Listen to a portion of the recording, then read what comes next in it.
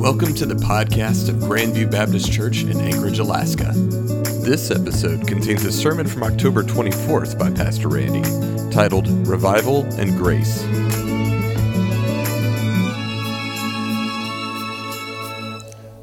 All right, so every year you can find some articles about words that's been added to the dictionary. Words that 20 years ago may not even known they were words, but they came into use and they're used so often that they will place them in a dictionary. So I want to give you some words this morning. Now these are words that probably you won't find in an academic dictionary, but some words that's come into play over the years, and maybe when the words come up you can even guess what they mean. I don't know. Let's try this. Here's the first word, disconfect. This is what we use around Halloween time. Disconfect is sterilizing a piece of candy that you dropped on the floor by blowing on it. So it drops on the floor, you blow on it, pop in your mouth, you're good. Okay? Blame storming. This one's used in corporate settings. This is where you sit around and you talk about who's causing all the problems rather than trying to fix any problems. Who to blame for everything rather than trying to fix it. Here's one more, intoxication. This is a euphoria that you get when you get a refund from the IRS until you realize it was your money to begin with. Now, we have every year words that we may not have used very much before and come into use, but there are also some words that's been around for a long time. Words that's been around for centuries. Words that we're very familiar with. But a lot of times the meaning of the word and the power of the word gets lost. And that's what we're going to look at today when we talk about grace. Because we've heard about grace, and especially in church settings since we were real little, but the power and the meaning of it has been lost. Let's look at it this way. When I was younger, Kellogg's Corn Flakes, they did some research. And what they discovered was that there are a lot of adults that used to eat Corn Flakes when they were little, but have stopped eating them once they become adults. So some of you may remember this commercial. Kellogg's Corn Flakes, try them again for the first time. Anybody remember that? Yeah, okay, good. We do have some out there to remember that. That kind of tells your age more than anything else. And so what I want you to get across today is that grace is like that. Grace is something that we need to experience it again for the first time. In fact, revival can be defined as experiencing grace again for the first time. Hebrews 12:15 says, make sure you do not miss the grace of God. And that's the problem. We live in a culture where we're very familiar with grace. We're very familiar with the term. We can probably even do a good job of defining it, but we've missed it. That's why we need revival, because we missed what grace is all about.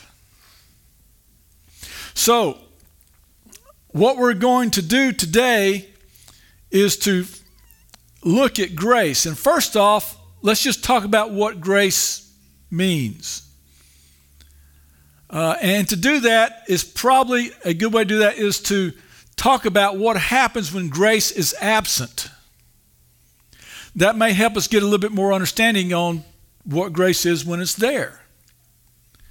So what do you call Christianity when grace is absent? You call it religion, where people are just trying to keep a set of rules and regulations in order to gain favor with God. Let me give you a few comparisons and contrast. The focus of religion is on the outward.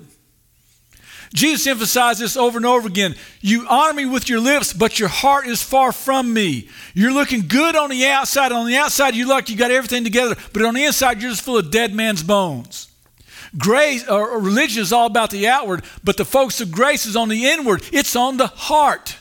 It's on being transformed, not from the outside in, but from the inside out. The foundation of religion is rules. Let me give you some rules to keep. And usually these rules, some of them can be found in the Bible, but the ones they emphasize more often are the ones that's not found in the Bible. It's the ones that they made up. Anybody grow up in a place where you need to keep these rules, and these are rules that man made up. It's not necessarily in the Bible, but keep these rules. But the foundation of grace is a relationship. It's all about that relationship with God. Jesus says this is eternal life, that you may know him, that you may have that relationship. That's what eternal life is all about. It's not about keeping rules. It's about the relationship. The next one, the motivation for religion is shame. Feel guilty, feel shame for how you are messing up. And a lot of you grew up in an atmosphere where there's a lot of shame and guilt associated with being a Christian. In fact, that's a way that they try to control you or control others with shame and guilt. But the motivation for grace is gratitude. You're so grateful for what God has done for you that it results in holiness. Religion leaves you with a feeling of condemnation. I'll never measure up. I'll never get it done. I'll never get this right. Of condemnation, of frustration, because you know you'll never get it right. But grace gives you the feeling of freedom. Wherever there's grace, there's freedom. You're free from the idea that you got to perform in order to be in with God, because God's already paid that price on the cross. You already are in. You don't have to try to get in. You already are in. And the outcome of religion is either pride or guilt. When you're religious, when there's no grace, you're just religious, you're going to pat yourself on the back because how well you're doing, or you're going to feel guilty because you never can just seem to get it right. But the outcome of grace is love. We love him. Why? Because he first loved us. And when you realize what God has done for you, it's love that comes from you as a result of that. You have that desire to love him. And Jesus said, if you love me, you'll keep my commandments. Completely different approaches to the Christian life. But listen, to understand grace, it's not enough for it to be defined for you. And it's not enough for me to tell you what happens when grace is missing. If you want to really understand grace, you have to experience it. See, that's what's frustrating for me, because I just want to come up here and explain it to you. See, my desire is to be able to say, okay, here's a definition, here's what grace looks like, here's how grace can be defined, here's what's going on when it's absent, and have you go, oh, wow, that's so great, I'm experiencing grace. No, you're not. You're just learning something about grace. The thing is that you will never understand grace until you experience it. This is why in the Bible, Paul talks a whole lot about grace over 100 times, but in the Gospels, Jesus never says grace not once. Not once does that word come out of his mouth that we have recorded in Scripture. Yet, when John's talking about Jesus and he's summing up his life, he says he came full of grace and truth. So disciples, when they look back on Jesus' life and they're writing it down for us, they're saying grace and truth, it was just always flowing out of him, constantly. But yet he never used the word grace. So where's the grace at? You see it in the stories in the Gospels. Because grace has to be experienced. Jesus is not teaching about grace. He's not defining grace. People, when they're around him, they experience grace. That is what I want for you this morning. I want you to experience grace. So that's what I'm hoping you'll go on a journey and do this morning.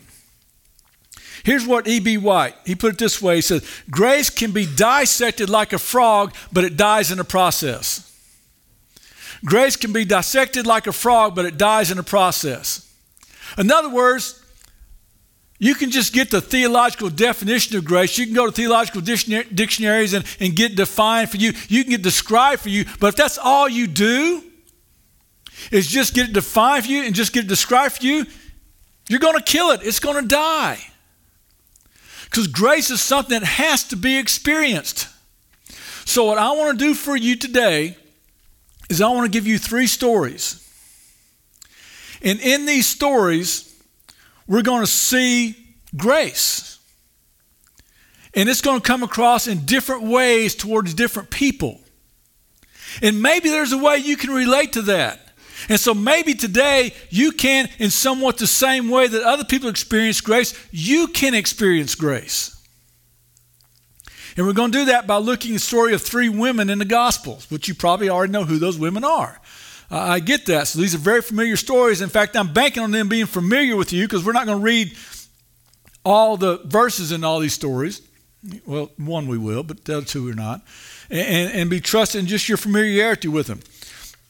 The first one we're going to look at is the woman at the well. She comes to the well, why? Because she's thirsty, right? She needs water. And so often in Scripture, we see that there's a physical truth that's put out there so that we'll understand the spiritual truth. In other words, Paul talks about sowing and reaping in the physical world. That helps us understand the spiritual world. Jesus, he used the example of a sower when he's teaching. There's probably somebody on the hillside that was sowing seed. And he used the example of sowing in the physical world so we can understand how that works in the spiritual world. And so Jesus does the same thing. He uses thirst in the physical world as this woman is thirsty to relate that to what's going on within her heart spiritually. And so this is what he does when he comes up to the woman. He says, first of all, go call your husband, he told her, and come back here. Now, we who are very familiar with the story, we got to realize this is a very insensitive comment. Because this woman doesn't have one husband. She's already had 5 husbands, and the guy she's living with is not her husband right now. But when Jesus says, go get your husband, he's not trying to be insensitive to her. All he's doing is trying to get her in touch with the nature and intensity of her thirst. But this is cold to begin with. This was like going into a wound and peeling off the scab and going, ooh, just letting it bleed all over again. Everything that she's tried to ignore. Her whole past. All the men she's been with, she's trying to ignore and get through that. And what does Jesus do? He goes right to that. But like I said, it's not to be insensitive. It's to put her in touch with the spiritual thirst that she's feeling on the inside.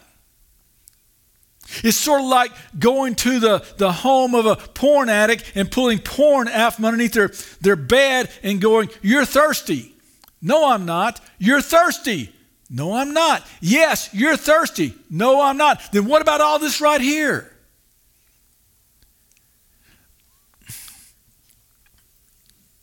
Jesus is trying to get her in touch with the nature and intensity of her thirst. And we live in a culture, in a world that's thirsty. And we try to keep going these wells to quench that thirst, and it never does work. Thirsty? Try the well of performance. Maybe you can climb the ladder enough in your occupation to validate yourself so you're not thirsty anymore. Maybe that'll work. Thirsty? Try the well of hobbies. Maybe you can find a hobby that'll fill up your time and you won't be thirsty anymore. It'll just bring that completion that you need to your life. Thirsty? Try relationships. Maybe you can find the right person, the right him or her to come in your life and complete you and validate you and fill up that thirst within you.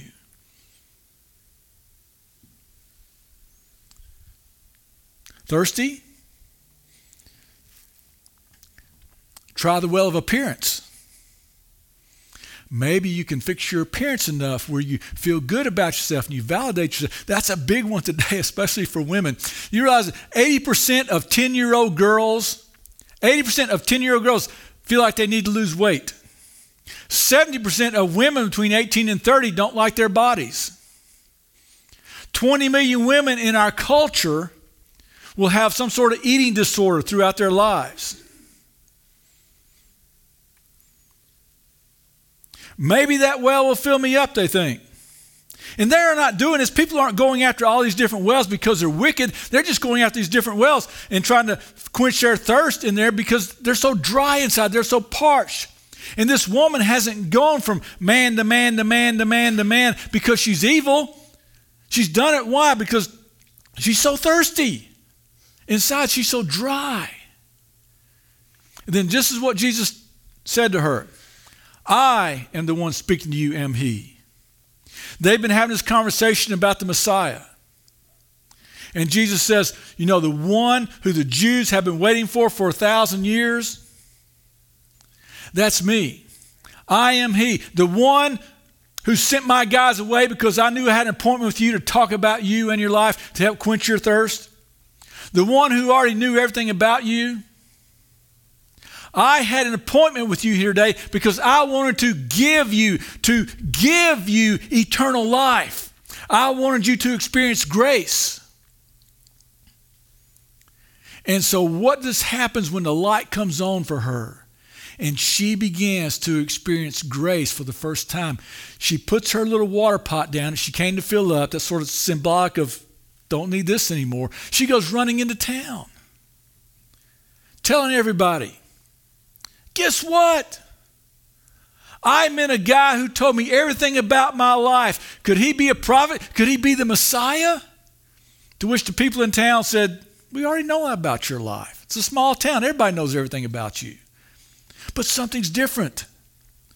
Because she had gone out to the well at midday to ignore people, to stay away from people. Now she's running into town. Transparent. Open. Completely different attitude. In fact, it was so different that God used her to drag everybody in that city out to Jesus, where they invited him back to teach them, and many of them believed. Because she experienced grace. So let me ask you this. If you were at the well with Jesus that day, and he asked her to go get her husband, if he asked you to go get something, what would he ask you to go get? What are you trying to quench your thirst with in your life to help validate yourself and make yourself feel complete? Would he ask you to go get your debit card or your checkbook or whatever else? Would he ask you to go get a mirror because you're so worried about how you look, how you appear? Would he ask you to go get, something, a status or relationship or what? What would he ask you to go get?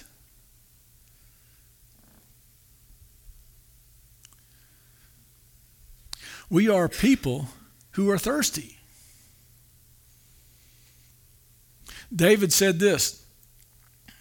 David said, my soul thirsts for the living God. He knew what it was like to have a thirst, but he also knew what it was like to have it quenched by God. So here's what I want you to get. Grace is having your thirst quenched. Grace is having your thirst quenched. How many of you need to experience that today? You're looking for some way, something to validate you, something to complete you, to fill up your life, and you're trying this well, and you keep going back to that well every time, over and over and over again, keep going back thinking, maybe I'll get it quenched this time. Maybe this guy will do it. Maybe this relationship will do it. Maybe if I get enough money, it'll do it. Maybe if I change my appearance enough, it'll do it. And you keep trying to have that quenched, only to realize it doesn't work. But when you experience grace, that changes everything. Changed everything for this woman. It can change everything for you. So how many of you need your thirst quenched this morning? You're thirsty. Next woman, John 8. But Jesus went to the Mount of Olives. At dawn, he went to the temple again, and all the people were coming to him. He sat down and began to teach them. Then the scribes and the Pharisees brought a woman caught in adultery, making her stand in the center. Teacher, they said to him, this woman was caught in the act of committing adultery. In the law, Moses commanded us to stone such women. So what do you say? They asked this to trap him in order that they might have evidence to accuse him. Jesus stooped down and started writing on the ground with his finger. When they persisted in questioning him, he stood up and said to them, the one without sin among you should be the first to throw a stone at her. Then he stooped down again and continued writing on the ground. When they heard this, they left one by one, starting with the older men. Only he was left with the woman in the center. When Jesus stood up, he said to her, woman, where are they? Has no one condemned you? No one, Lord, she answered. Neither do I condemn you, said Jesus. Go, and from now on, do not sin anymore. Okay, so this woman is bait. Okay? That's all she is. She's like, this woman is these guys like every other guy that she slept with. She's just bait. What they want to do is put Jesus in a lose-lose situation. Because she's committed adultery. And if Jesus says, no, don't stone her, that puts him at odds with Moses. And if Jesus says to stone her, that puts her in odd with Rome, because in Rome at that time, the only one who had authority to stone somebody was Rome. So now he's in trouble with Rome if he does lead a stoning against this woman. So they're trying to put him in a lose-lose situation. Whether or not this woman is just bait, or no matter how she is being used, she did choose herself to sleep with the husband of another woman. She, in a sense, deserves condemnation. She expects condemnation. But what does Jesus tell her? I don't condemn you. I do not condemn you. Here's what you need to understand. Grace means complete forgiveness for everything in your past and future. Jesus says, neither do I condemn you. How messed up would it be if I kept dirty diapers from when my kids were 1 year old or so, and big blowouts, and every year I came to them and said, you see this? I can't believe you did that. I did not deserve this. Do you know how messy it was to clean that up? And if every once in a while I just brought these out and paraded in front of them and said, you know what you deserve for doing this? That's the way some people feel like God is toward them. Here's what we read in Romans chapter 5. But the gift is not like the trespass. For by the one man's trespass the many died, how much more has the grace of God and the gift which comes through the grace of the one man Jesus Christ overflowed to many? And the gift is not like the one man's sin, because from one sin came the judgment, resulting in condemnation. He's talking about Adam's sin there.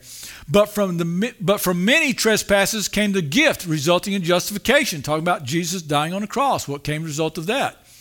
Since by the one man's trespass death reigned through that one man, talking about death reigned through Adam, how much more will those who receive the overflow of grace and the gift of righteousness reign in life through the one man, Jesus Christ? So through one man came death for everybody. Now through one man comes a grace, a gift of life to everybody. The only difference is you have to receive it, he goes on later to say. But here's what's going on. Here's what he's saying. What he's saying is that grace is greater than your sin. Y'all remember in elementary school where you had those greater than, less than problems in math? And you have to figure, okay, this is greater than that, and you had the little arrow. Well, if we put grace right here, and we put that little arrow, and we put your sin over here, what Paul's saying is that grace is greater than your sin. In fact, grace is greater than anything you want to put over here. It's greater than that biggest regret you have in your life. It's greater than any move you want, any difficulty that you have. It's greater than all of that. Grace is greater than your sin. Now, how many of you need to experience that this morning? Because you have a sin, you have a regret that's hanging over your head, and you can't seem to get rid of it. You need to understand that grace is greater than that. Because there are people, they live with their mess-ups for years, for decades, thinking all they deserve is condemnation. And they think that God just comes to them every once in a while and says, I can't believe you did this. But what we need to understand is grace is greater than our sin. The third thing we get from this is that you're responsible how you respond to the grace of God. You are responsible to how you respond to the grace of God. Regardless of how this woman was treated, regardless of how she's just being used as bait, Jesus doesn't let her off the hook. He doesn't pretend that her sin didn't matter. He doesn't try and tiptoe around her sin. Here's what, go back to what we talked about Jesus earlier. Jesus came full of grace and truth. Grace and truth. He didn't come with just grace. Oh, adultery, oh, that's no big deal. Addiction, don't worry about that. And Jesus didn't come with just truth. Adultery, you got to be kidding me. How could you do that? I can't believe with all the outs you had, you still chose to commit adultery. She didn't need that either. Here's the thing. What I've discovered about people, the way they receive the gospel is the way they carry it through their lives. In other words, if you're in a place where when you receive the gospel, you receive just truth, you tend to be a type of person who is real quick to judge and real slow to forgive. Somebody messes up and you hold them responsible for the rest of their lives. Now you mess up and you don't hold yourself accountable for the rest of your life. But if they mess up, you figure they're accountable for the rest of their lives. That Jesus is, well, you just keep trying hard. You just keep trying to do the right thing. And maybe in about 20 years, I might let you back in with me. Maybe not, but maybe. Just try hard. But some people, they grew up, when they received the gospel, it was just grace. So it doesn't matter what they do, that God's like some grandfather. Oh, yeah, adultery, that's okay. Let's just go get some ice cream. So everything's better with the ice cream. But what does he tell her? He says, neither do I condemn you. Now go and live a different life. See, the past may explain how you got to where you are, but never use the past as an excuse not to let God take you where you need to be. Okay? Here's what I want you to understand about this part of the story. Grace leads you to live a different life. Grace leads you to live a different life. That's what we read in Titus. Titus says, for the grace of God has appeared, bringing salvation for all people. What else does the grace of God do? Instructs us to deny ungodliness. It's supposed to be ungodliness. One of us messed that up, Jeremy. I'm going to pretend it's you who messed that up. No, I guess to deny. Yeah, I guess it is written right. I thought one version for me where it says ungodly. Anyway, to deny godliness and worldly lust, and to live in a sensible, righteous, and godly way in this present age. See, grace leads you to live a different life. And that's what some of you need. You understand you're forgiven, but you never have started leading a different life. He tells this woman, now go and lead a different life. Don't be caught in this sin anymore. And some of you, you need to have the grace to lead a different life. The fourth thing we see from this story is people who understand grace are rock droppers. In other words, they're not throwing stones at other people. They're not judging other people for their sin. There are several reasons why you shouldn't judge another person. Number one is you don't know what's been in their life. You haven't walked in their shoes. Another reason is you don't know their hearts. You don't know what's going on in their hearts. A big reason is you're not qualified. Jesus said, let him who is without sin throw the first stone. That means perfection. It's a big reason is you're not qualified. Let me tell you another big reason why you should be dropping those rocks and not throwing stones and judging other people. Is because what you're actually doing is throwing stones at the gospel. There was a lady who was a prostitute and in drugs and all that. She became a Christian. She started going to church. She started working in children's ministry. The pastor's son took notice of her, began dating her, and then asked her to marry him. But other guys in the church, men in church, they didn't like that because the pastor's son shouldn't marry someone with that kind of a past. And so they met with the pastor and his son, and they expressed that. We just don't think it's right for you to marry someone with that sort of past. The pastor's son said, hey, look, my fiance is not on trial here today. What's on trial here today is the gospel. It's the blood of Jesus. Did the blood of Jesus forgive us for all our sins or not? Did the blood of Jesus wash away our sins?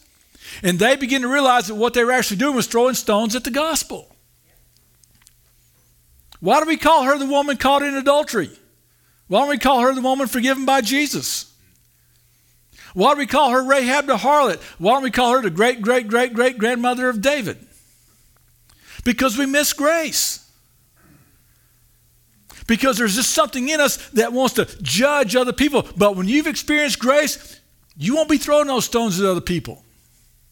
You won't be going around talking about their motives, which you do not know, or their actions, which you have no basis to talk about. You have no perfection. You have no reason to do that. You'll stop doing that once you've experienced grace. How many of you are in the habit of judging other people? And this morning, you need to experience grace and start dropping those rocks. The next thing about this story is that grace restores. He tells her what? Go and sin no more. Not only live a different life, but to move forward from here. To move forward in your new life. There is a verse that just talks about this, explain this. Joel says, I will repay you for the years that swarming locusts ate, the young locust, the destroying locust, and devouring locust, my great army that has sinned against you. God says, you know all that destruction that came in your life because of your choices, your sin? He doesn't just say, well, we'll just try and move on from there. No, he says, I'll repay you for that. I'll make it up to you. Anybody here ever experienced a swarming locust? Just come in and your childhood's gone. Your marriage is gone, wiped out. Your job, your career just gone. The locust came in and destroyed that. Maybe it wasn't a swarming locust. Maybe it's just those little devouring locusts, that come in and it's not just a whoosh and it's gone. They just got eaten away and eaten away and eaten away. And you've had some locusts come and do that in your life and just eat away until something's totally gone. See, we have a God who can create out of nothing, and he can take the broken pieces of your life and he can make something of that. He can bring it back and make it whole again and do more than you thought. Next verse here in Joel.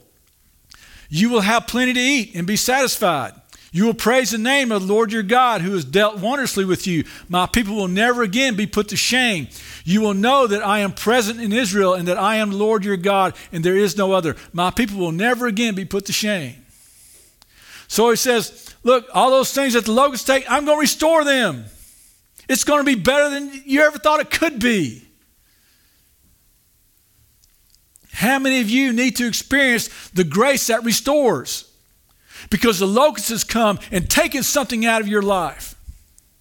And now you have the opportunity to experience what only grace can do. To come and repay you for that. To come and restore that.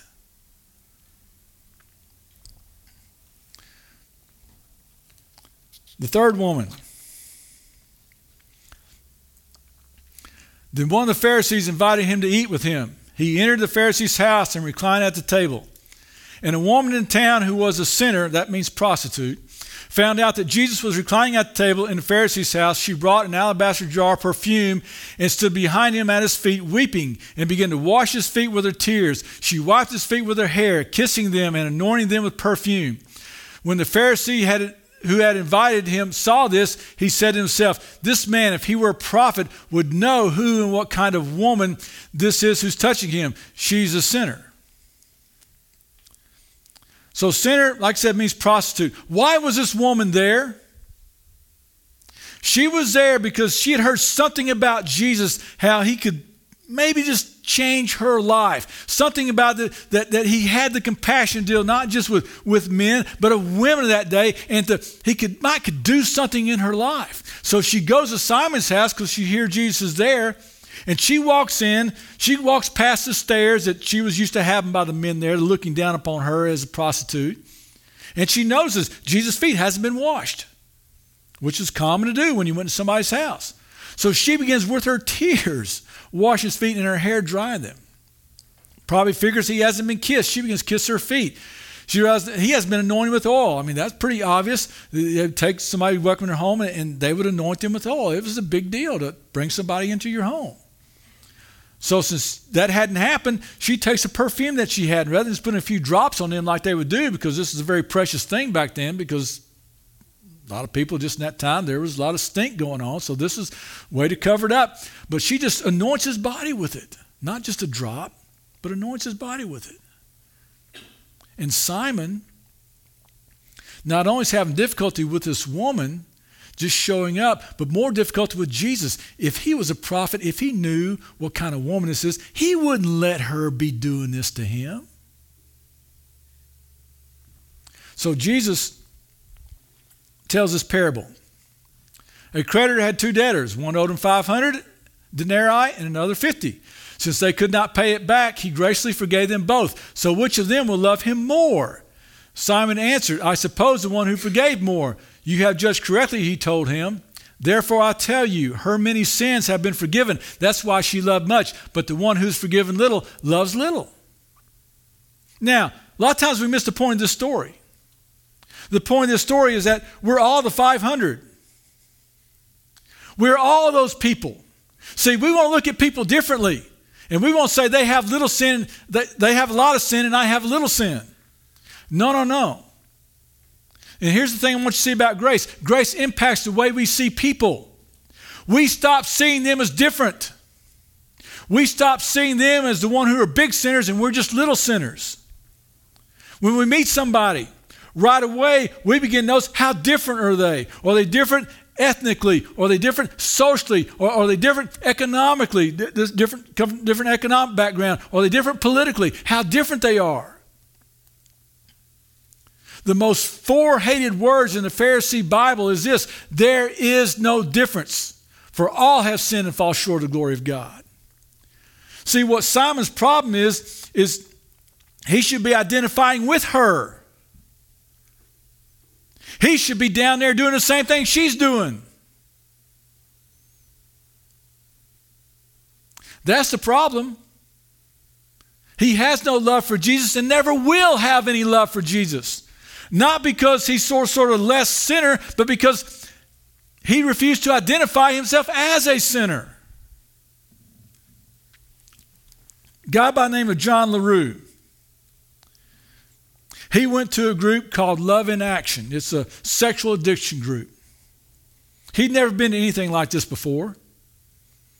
He goes into the meantime, he sits down, and after a few minutes, a guy gets up and starts sharing his story. He says, this past week, I drove past an adult nightclub. He said that, hands went up. And John's asking, why all the questions? But the guy kept going, and so they put their hands down, and John's asking, he didn't even answer any of their questions. He goes on with his story. He says, I want to pass it by, but I turned into the parking lot and I went in. At that point, hands went up again. John goes, that's strange, because he just keeps talking. He doesn't even acknowledge the hands at all. He just keeps talking. Guys put their hands back down. He describes the things he did while he was in the nightclub. Hands went up again.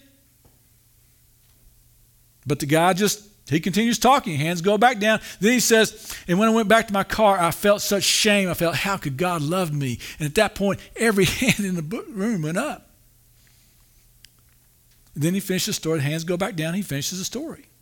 Well, afterwards, the director of this comes to John, and he sees he's somewhat confused. He says, is there something that you didn't quite understand? He says, yes. When that guy got up to talk, everybody had questions. He didn't even stop to answer any question. He just kept plowing right on through. And the guy said, no, you misunderstand what was going on.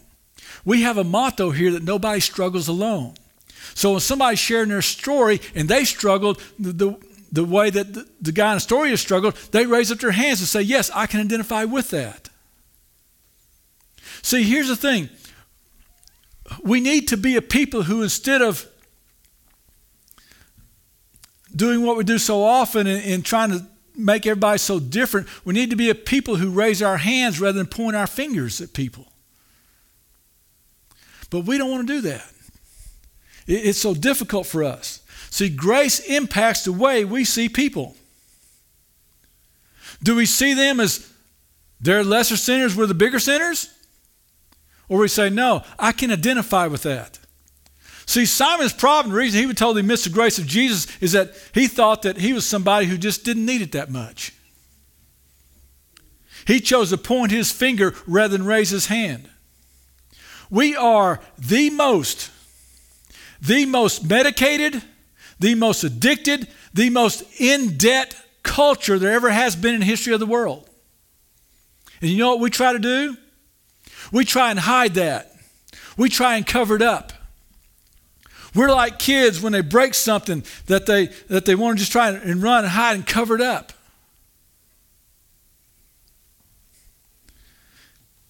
Grace means nothing to those who don't acknowledge their sin.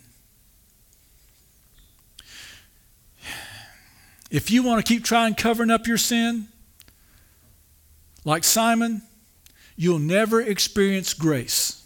Never. Never. Here's a picture. Yep, here's a picture of kintsugi. It's a Japanese art form. It's where they take a broken piece of pottery and they fix it. But they don't try to fix it and hide the brokenness like it's never been broken before. What they do is they take all the cracks together, put the pottery piece together, and they put either gold or silver or platinum in there. So now the brokenness becomes part of the history of the pot. Now, do you think that makes it more valuable or less valuable? It makes it more valuable. You need to understand that we all need grace. And when grace comes into our lives, that needs to be put on display. Let me tell you how God fixed me. Let me tell you how God changed me. How often do we see Paul in Scripture? He doesn't try to hide the fact he was killing Christians. He'll say, man, I am what I am by the grace of God. Let me tell you what God has done in my life. And what we do is if we wind up putting the grace of God on display, the world sees how valuable that is. But you won't just try and just hide everything in your life. You're just a $2 piece of pottery versus something worth thousands, if not hundreds of thousands of dollars, because it puts God's grace on display. So, experience His grace. I'm inviting you to do that today. Not come and acknowledge some facts. I'm inviting you to come to the Savior and experience His grace. So let me ask you, do you need your thirst quenched? You're thirsty today? And you need to come and admit, God, I've been trying to fill my life with all these things. Lord, I just need you. Will you come and quench my thirst? Or maybe you need to know you've been forgiven. You've had sins in your life and you just carry those things around. You need to know that you've been forgiven. Maybe you need to walk a different lifestyle. You've been forgiven, but your life hasn't changed. Maybe you need to be restored. The sin has come and taken stuff from your life and you're going to just live the rest of your life with that gone. Maybe you need to experience how grace restores you. Maybe you need to start dropping some rocks because you tend to just judge other people. You need to be a rock dropper to see other people differently. What I'm just asking you to do is come and experience grace again for the first time. Come and experience it again for the first time. Thank you for tuning into the podcast of Grandview Baptist Church in Anchorage, Alaska. For more information, check out our website at gbcak.org.